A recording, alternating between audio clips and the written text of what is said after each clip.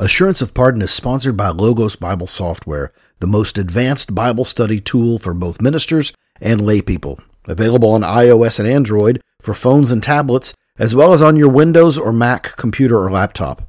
Get the most of your time in the Scriptures with Logos Bible Software. For more information and 15% off your next Logos package, plus 5 free ebooks, visit assuranceofpardon.com/logos. Now, on with the show.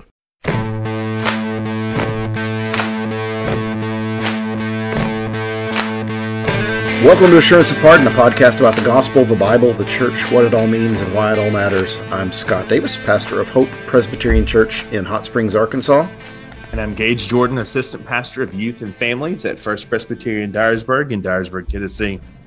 Gage, it is good to see you and be back on the podcast airwaves after it's been about 3 weeks since we've uploaded one, but you and I were together in Bentonville, Arkansas for the 1517 Regional Conference with our friend of the podcast, Chad Bird, and friend of the podcast, Gretchen Ronovic, and had a good time and look forward to when 1517 uploads some of that conference video to their site. We'll push that out when in our show notes when that is up. But absolutely, after the busyness of being a dad and a husband and a pastor, we are been a little slow uploading, but we are glad to be back and appreciate our listeners' patience as we've been going through the Old Testament, helping people see Jesus in the Old Testament. Before we do that, Gage, tell everybody about the network of podcasts to which we are honored to belong. Absolutely. So we're part of the Society of Reformed podcasts. So podcasts like Reformed Brotherhood and others, Distilling Theology, some great guys there. A ton of podcasts you can actually find at reformedpodcasts, plural, .com, and you can look it up there, or if anywhere you look at your podcast, if you just search Society of Reformed Podcast, you'll actually get the RSS feed that will include all of the Society of Reformed podcasts, including Assurance of Pardon, and you can check out those podcasts. There are lots of great variety, from anything from Bavinck theology to what we do here at Assurance of Pardon, to church planning, information, all sorts of kind of variety of Reformed podcasts. We love those guys. We appreciate them greatly, and we're excited to be part of the team. Absolutely. Well, Gage, we are going through the Old Testament and seeing how we can see Christ in the Old Testament, and we have made our way quite a ways into the Old Testament, and we have found ourselves now at the book of First Chronicles. This is such a helpful skill. I want to, before we jump into First Chronicles, I want to tell our listeners one of the reasons that we're doing this is once you learn the hermeneutic of seeing that and realizing and trusting and believing that the Old Testament is about Jesus, that the Old Testament is on every page is pointing us forward to the Redeemer who is to come. Once you get that, you can't unsee it. And it does change the way you read the Old Testament. And the beautiful thing is it turns Old Testament stories into the Gospels. It turns them into joy-inflicting news. It turns them into places where we can see Christ in shadow form, in type and shadow.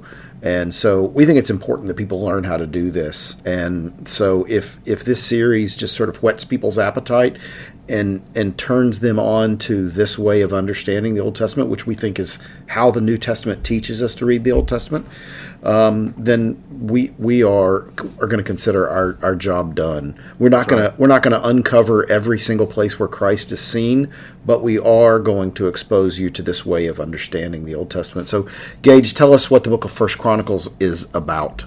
Yeah, so First Chronicles is actually a unique section in the Old Testament because it's a little bit of a lot of things. So it's a little bit of genealogy. In fact, the first 9 chapters of First Chronicles our genealogy, right? So if you are in your Bible reading plan, and congratulations, you're actually still sticking with it in middle of May. I'm proud of you.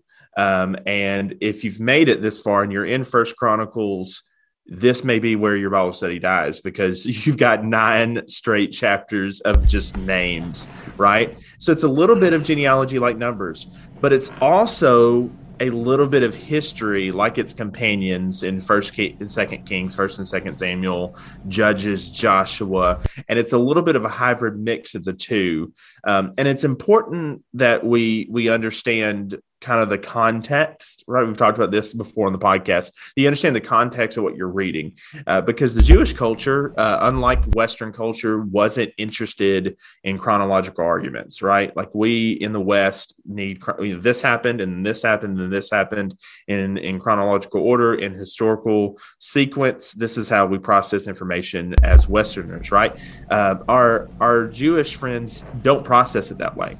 And that's really, really important, even when you read the Gospels, because you get into the habit of reading the Gospels thinking like, and then this day happened, and then this day happened, and then this day happened. And it's actually just a series of events. But why that matters is you're going to see several things taking place in First and Second Chronicles that are somewhat out of order. Let me give you some examples. You're going to deal with, again, the reign and deaths of David and Saul. Well, we've already seen the death of Saul in First and Second Samuel. You're going to deal with the reign and death of David. Well, you've already seen that in First and Second Kings, and it's important to understand that you're going to see a hint in one of the genealogies towards Babylonian captivity. Well, that both hasn't happened yet in certain books and has already happened in other books. In the Hebrew order, actually, First and Second Chronicles ends the Old Testament. This is how the Old Testament is going to conclude. And so it's really helpful to understand kind of reading what we're going to get into today alongside your major and minor prophets to get a full picture of redemptive history and kind of understand what you're doing. So fun little commentary notes as we dig into the chapter. So as I mentioned before, there's 9 chapters of a list of names, and the average Bible reader is going to go, what is the point, man? Like what? I barely follow Ancestry DNA. I don't understand how we're going to deal with all these lists of names, but it's really, really important because what's happening here in these lists has Jesus all through it. And it actually has it because you want to remember they're building an argument with this list of names, right? They're actually the history of the kings and the families is given to us to validate who's on the throne, right? So they want to say, okay, they rightfully got here. So think about the histories of the kings of England or the king of Scotland or things like that we're maybe a little more familiar with in our history books.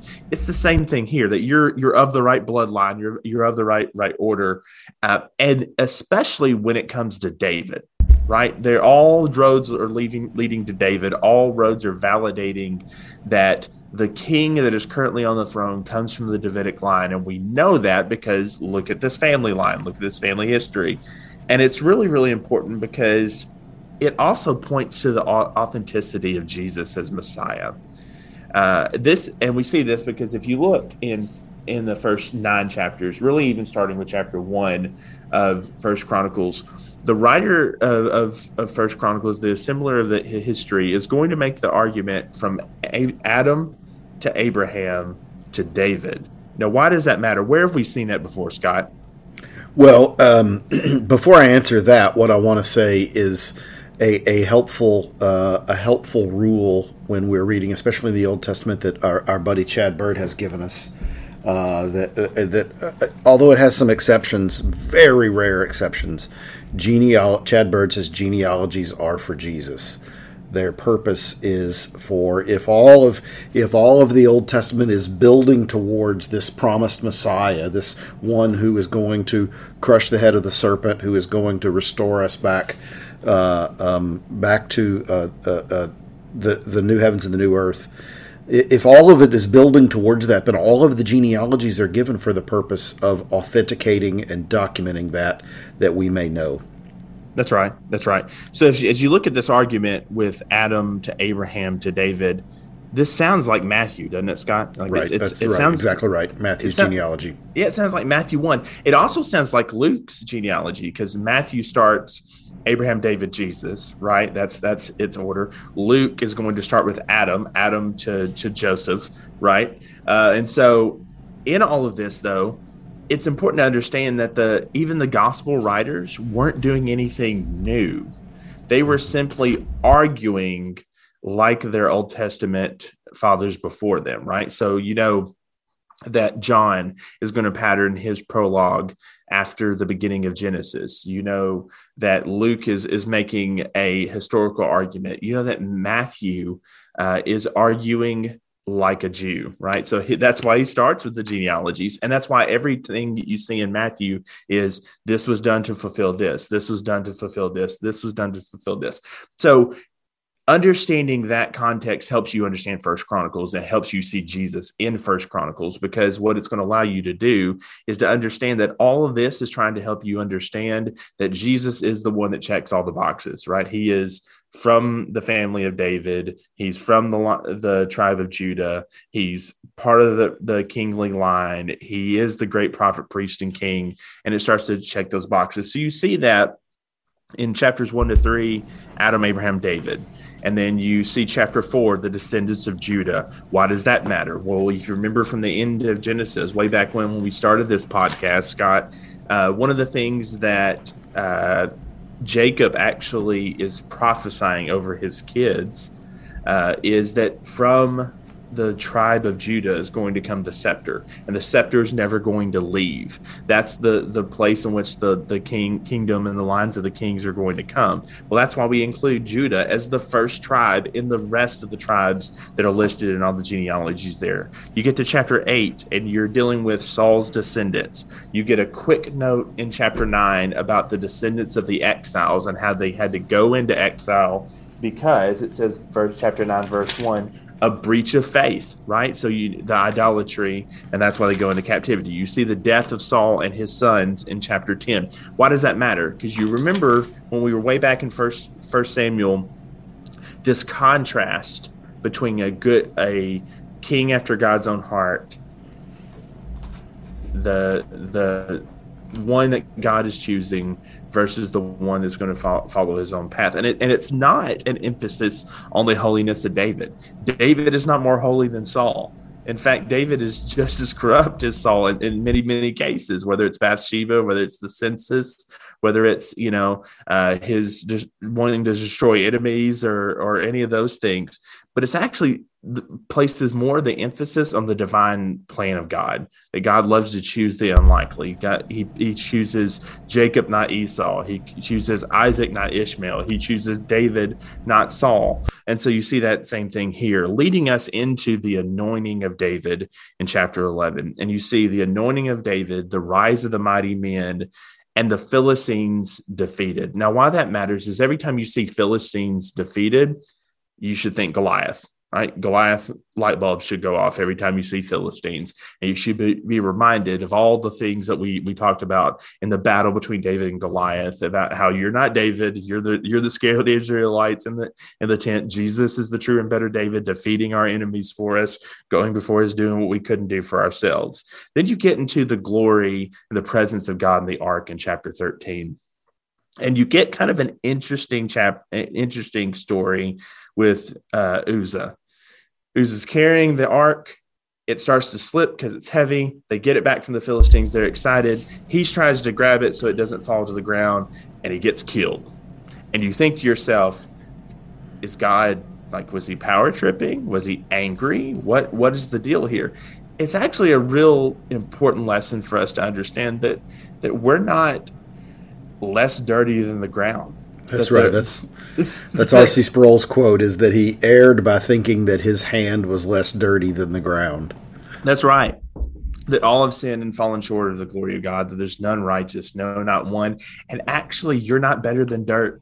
You're made from dirt, right? And so that's the important lesson there. And that leads us into all of Presbyterians' favorite passages, the Davidic covenant in chapter 17. So you get to the Davidic covenant in chapter 17. You see that the reign of David begin, and David wants to build this house for God, and that's actually going to carry us all the way through the end of First Chronicles. David's constant desire to try to assemble this house for Yahweh, and in this exchange, he said, "I'm going to build this house," and the Lord's like, "No, you're not. As a matter of fact, your son's going to build the house, but also I don't need this house. Heaven is my throne, the earth is my footstool. Where is this house you're going to build for me? Like, I don't need a house. I'm not like other gods. These other gods are fake. They need these little houses. They're just statues. I am Yahweh. I sit upon the circle of the earth. I don't need your house. But let me tell you what I'm going to do for you, David. I'm actually going to build a house for you. And this house is going to be your descendants. And it's going to be forever." So we hone in on chapter 17, zoom in on verse 8. Picking up here, actually back up to verse 7. "Now therefore, thus shall you say to my servant David, thus says the Lord of hosts, I took you from the pasture, from following sheep to being prince over my people Israel. And I have been with you wherever you have gone, and I have cut off all your enemies from before you. And I will make for you a name, like the name of the great ones of the earth. And I will appoint a place for my people Israel, and I will plant them, that they may dwell in their own place and be disturbed no more." There's that hint of the Abrahamic covenant even there, right? "And violent men shall waste them no more as formerly. From the time that I have appointed judges over my people, I will subdue all your enemies. Moreover, I declare to you that the Lord will build you a house." Verse 11, "When your days are fulfilled to walk with your fathers, I will raise up your offspring after you, one of your own sons, and I will establish his kingdom. He shall build a house for me, and I will establish his throne forever." Right? And so that's really, really important for a lot of reasons. One, you start to see in First Chronicles threads come together.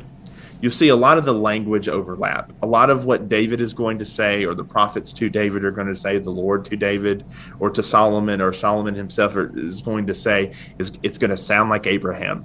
It's going to sound like Jacob.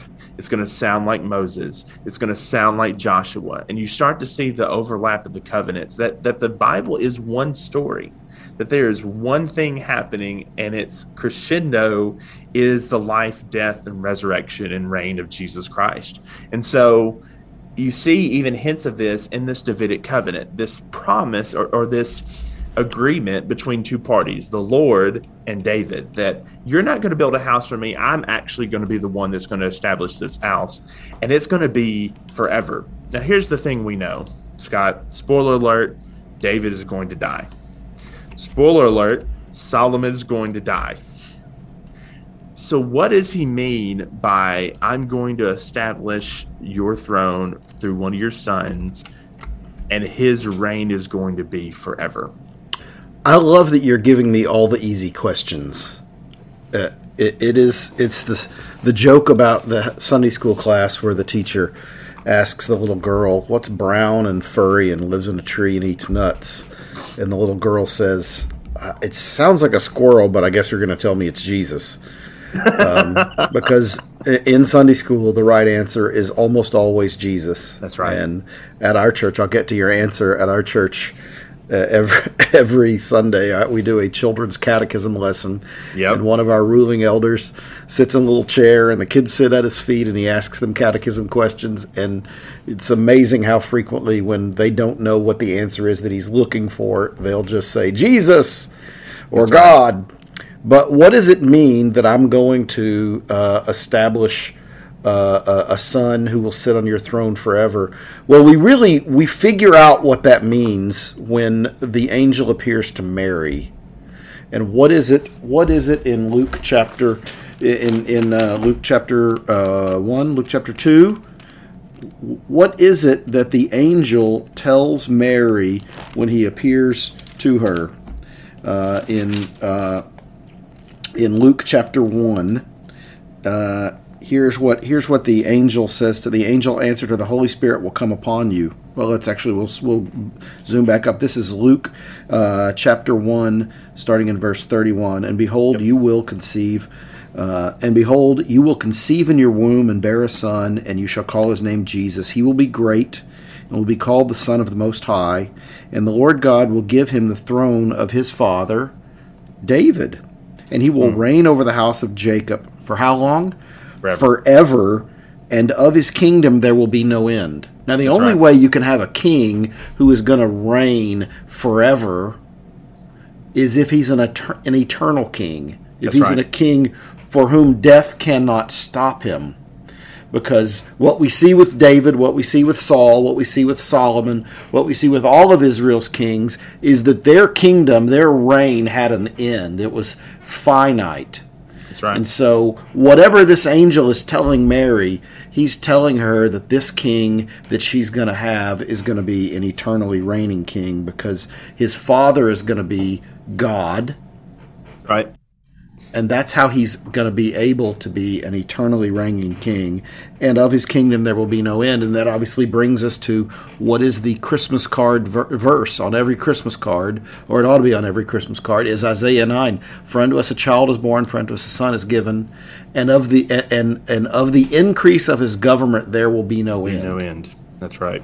That's right. So there it is, readers, listeners, podcast followers. Where's Jesus in First Chronicles chapter 17? If you didn't get the hints before that, it's blaringly obvious in chapter 17. And the beauty of that is through the rest of the chapter, as 17 is kind of the marking point, you start to see post-Davidic covenant, the establishment of David's reign, reminding you of what messianic hope is going to look like under the reign of Jesus. And here's what you see. You see him uniting kingdoms. You see him bringing all the people under one administration. You see him uniting people. You see the reign of his mighty men. You see him defeating all of his enemies, right? You've heard me quote the shorter catechism question about how does Jesus execute the office of a king? By subduing us to himself and by defeating all his and our enemies. You see David doing that as a foreshadowing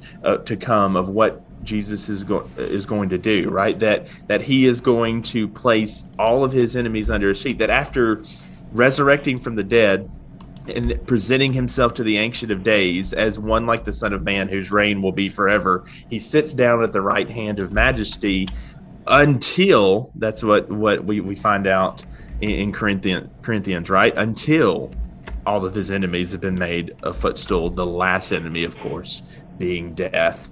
And so you see the hint of that. You do see a little bit, because they are human, the pride of David with the census in chapter 22. You see the beginnings of Solomon coming to the forefront. And really, chapter 22 to the end is going to be all about this census versus this temple building versus the establishment of this house of worship.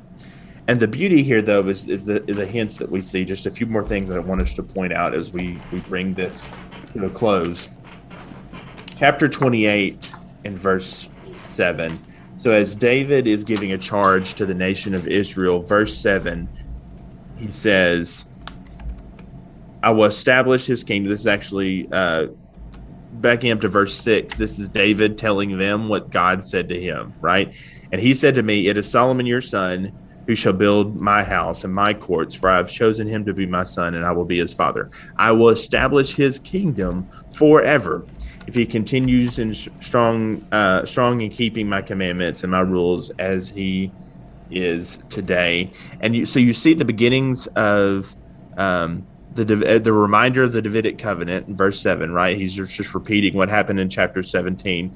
But also you see, I'm going to establish him in a land, and I'm going to be his God, and he's going to be my son. Right, I'm going to be his father. He's going to be my son. What's that sound like? That sounds like Abrahamic language, right? I'm going to be your God. Right. You're going to be my people.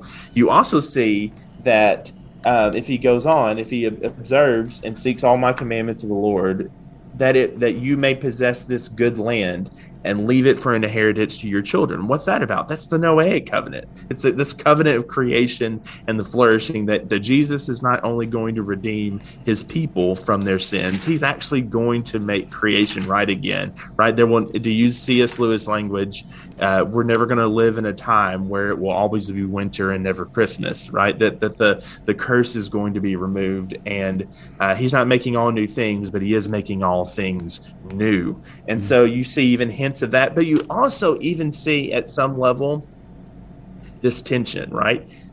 Solomon, as long as you follow my commandments, this is going to go well for you. Spoiler alert, when we get to Ecclesiastes, that is the grumpy groanings of an old man realizing his failures of being able to keep the commandments and going, hey, I was stupid here, and I was stupid here, and I was stupid here, and this is vanity, and this is meaningless, right? Right. So, why? Because there's going to need to become one that is the son of David that can do the thing that Solomon couldn't do, that could be wiser than Solomon, that could be a more excellent law keeper, and that's Jesus.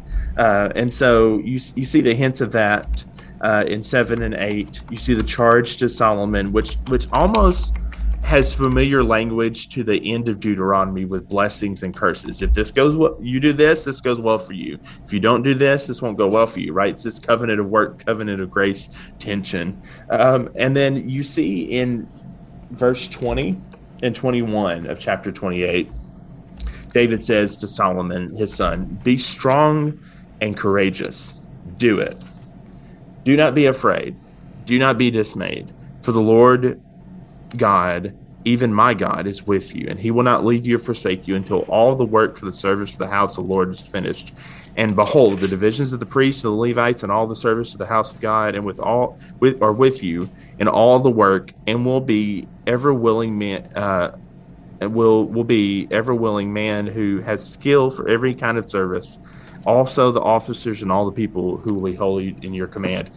That sounds like David doing his best Joshua impression, right? Right. Be strong and courageous, for the Lord is with you wherever you go, right? Like that's that same sort of kind of similar language and hints and shadows there. And it leads us into the last chapter of First Chronicles. You see, really, as David is praying and offerings are being made to the temple, and they're celebrating the provision of the Lord and the establishment of the temple, you see in verses 10 and 11 David's prayer. And I want you to hear the prayer, and then I want you to think about what this reminds us of. Verse 10, chapter 29.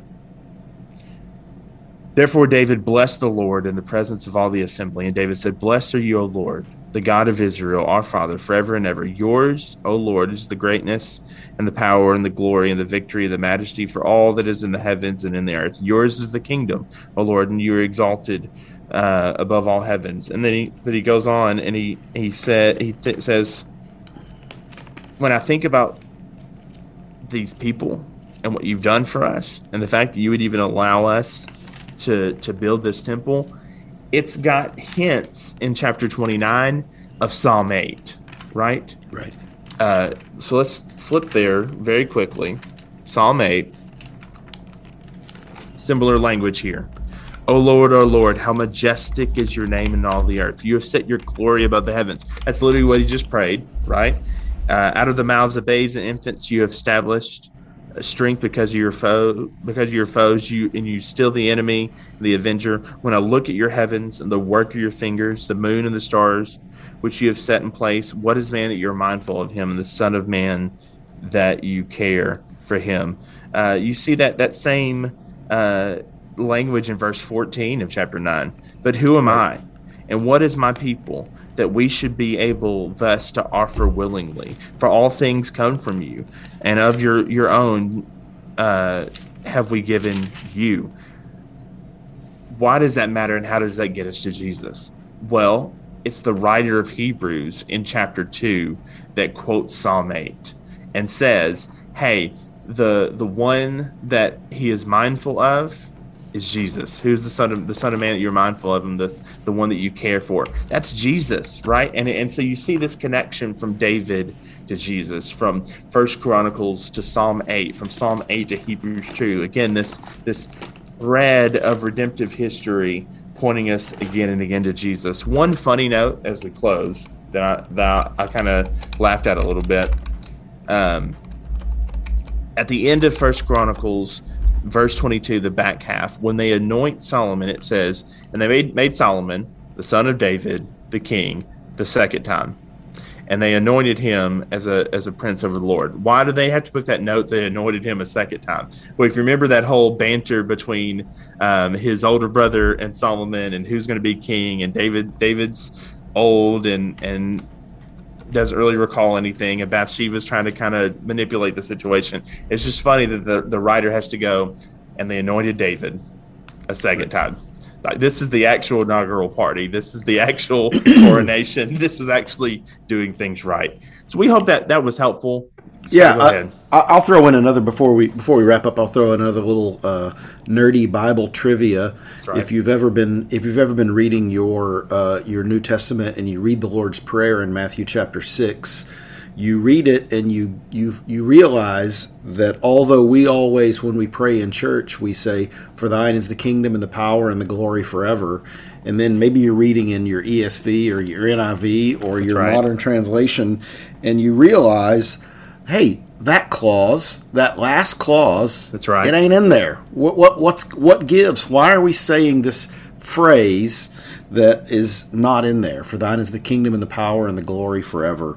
And then you look over, maybe you talk to your King James buddy, your King James only buddy, and they say, oh yeah, they're taking verses out of the Bible.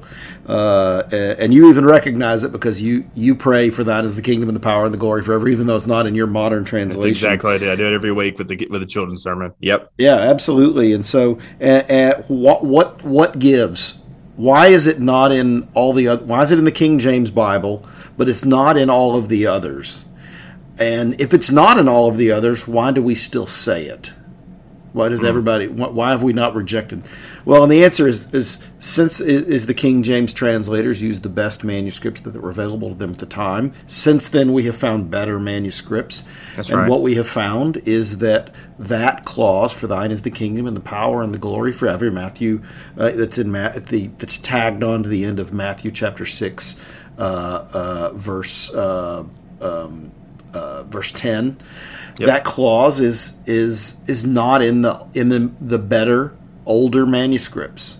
However, we still pray it because if our listeners have the book of First Chronicles there, we recognize that that clause is actually a paraphrase of First Chronicles chapter 29, verse 11. Yours, O Lord, is the greatness and the power and the glory and the victory and the majesty, for all that is in the heavens and the earth is yours. Yours is the kingdom, O Lord, and you are exalted as head above all. All of those kingdom and power and glory forever, all those clauses, those descriptors are drawn from 1 Chronicles 29, verses 10 and 11. And so we can say, it seems as though that was an early church thing that got added in there, and there's nothing wrong with praying it, but that's why we've kept it in there. It's not added in a way like if it says, with liberty and justice for all, amen, God bless America. It's not that sort of addition. So anyway, just a little bit of that's awesome. A little bit of trivia. You mentioned the children's sermon, so y'all do children's catechism. Billy normally does that. We do, but we do. I borrowed this straight from Kevin Hale at Christ Church Conway. But we do a coloring sheet for our kids that's relevant to the sermon, and we always give them 4 words to pay attention to help them kind of make a mark and follow along as they're listening to the sermon. And my kids, now that we've been doing this for over a year and a half, they know the last word's always going to be Jesus. But because as I tell them on a regular basis, if you didn't hear Jesus in the sermon, you heard a TED Talk, boys and girls. So we hope the same thing is true here, that as we're going through each book in the Old Testament, that eventually you hear us yell, Jesus, right? That we see Jesus in every book. Otherwise, it's a TED Talk. So we hope this was helpful. As always, if you have any questions, you can email us at contact@assuranceofpardon. Or on our website at assuranceofpardon.com. or you can hit us up on Facebook, Instagram, or Twitter. We'd love to hear from you. And until next time, this is Ashamed of Pardon. God bless.